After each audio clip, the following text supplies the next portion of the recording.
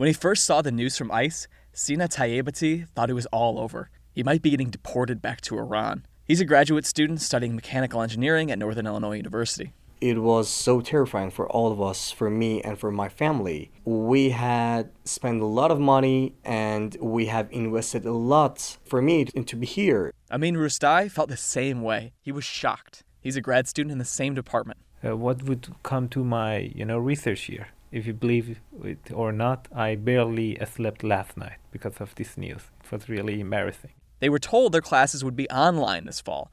But with the sudden ICE announcement, departments are scrambling to convert courses to be partially in person. Ashik Rahman is from Bangladesh. He says his fellow computer science students were told to prepare for online classes. I know many of them went back home. They can't really come back in right now because there are no flights or anything. During the spring semester, NIU had about 800 international students, mostly in grad programs. Only 20% of them went home during the pandemic, according to the International Student and Scholar Services Office. Many couldn't go home due to travel restrictions, and others just couldn't find a plane ticket. Stephanie Brown, the director of the International Student Office, says Chinese students couldn't get tickets for less than $5,000. Iranian students like Amin and Sina didn't have much choice. They're on F1 single-entry visas, and now they're scared that if they're deported, there's no way for them to get back and finish school. The University of Illinois joined other universities suing to end the restrictions, and the Trump administration has since rescinded the order. International students stuck in the U.S. during COVID-19 have faced a host of other issues, too. Some international students are struggling just to pay rent and groceries. They've had help from the university, mostly through a $500 emergency fund and some tuition reimbursement. There are students who say the University and International Student Office should be more responsive. Pianu Satai is an undergrad student from Cambodia. If I were to be honest, they haven't responded to me since I sent them an email months ago. It's stressful to be stranded in a foreign country during a pandemic. Amin Rustai says some haven't seen their families in a long time. I have to be here for 2 years without seeing my father, my family. It's a very sad story, but we have to overcome these hardships to get our degree here.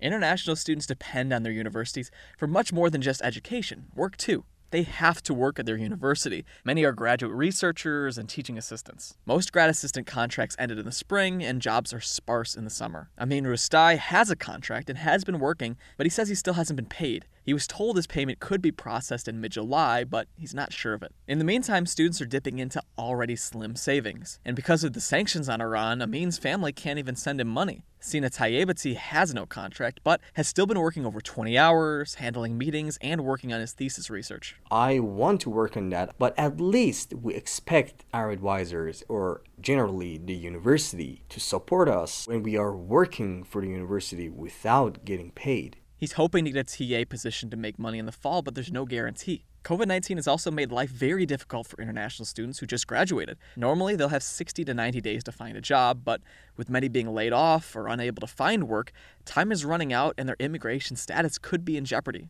Lisa Diedrich is the executive director of Network of Nations, a nonprofit assisting international students. They have gone back to live with friends because that is their community. NIU is their community. Give them grace.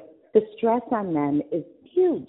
Diedrich is calling on Illinois lawmakers to help extend that time called optional practical training. She says in a perfect world, they'd give students until the end of the year. Tayyebati says the whole situation, especially the ICE deportation threat, is tragic for international students who can already feel isolated in the U.S. It's still uncertain how many new international students will make it to U.S. universities when they reopen next month. I'm Peter Medlin.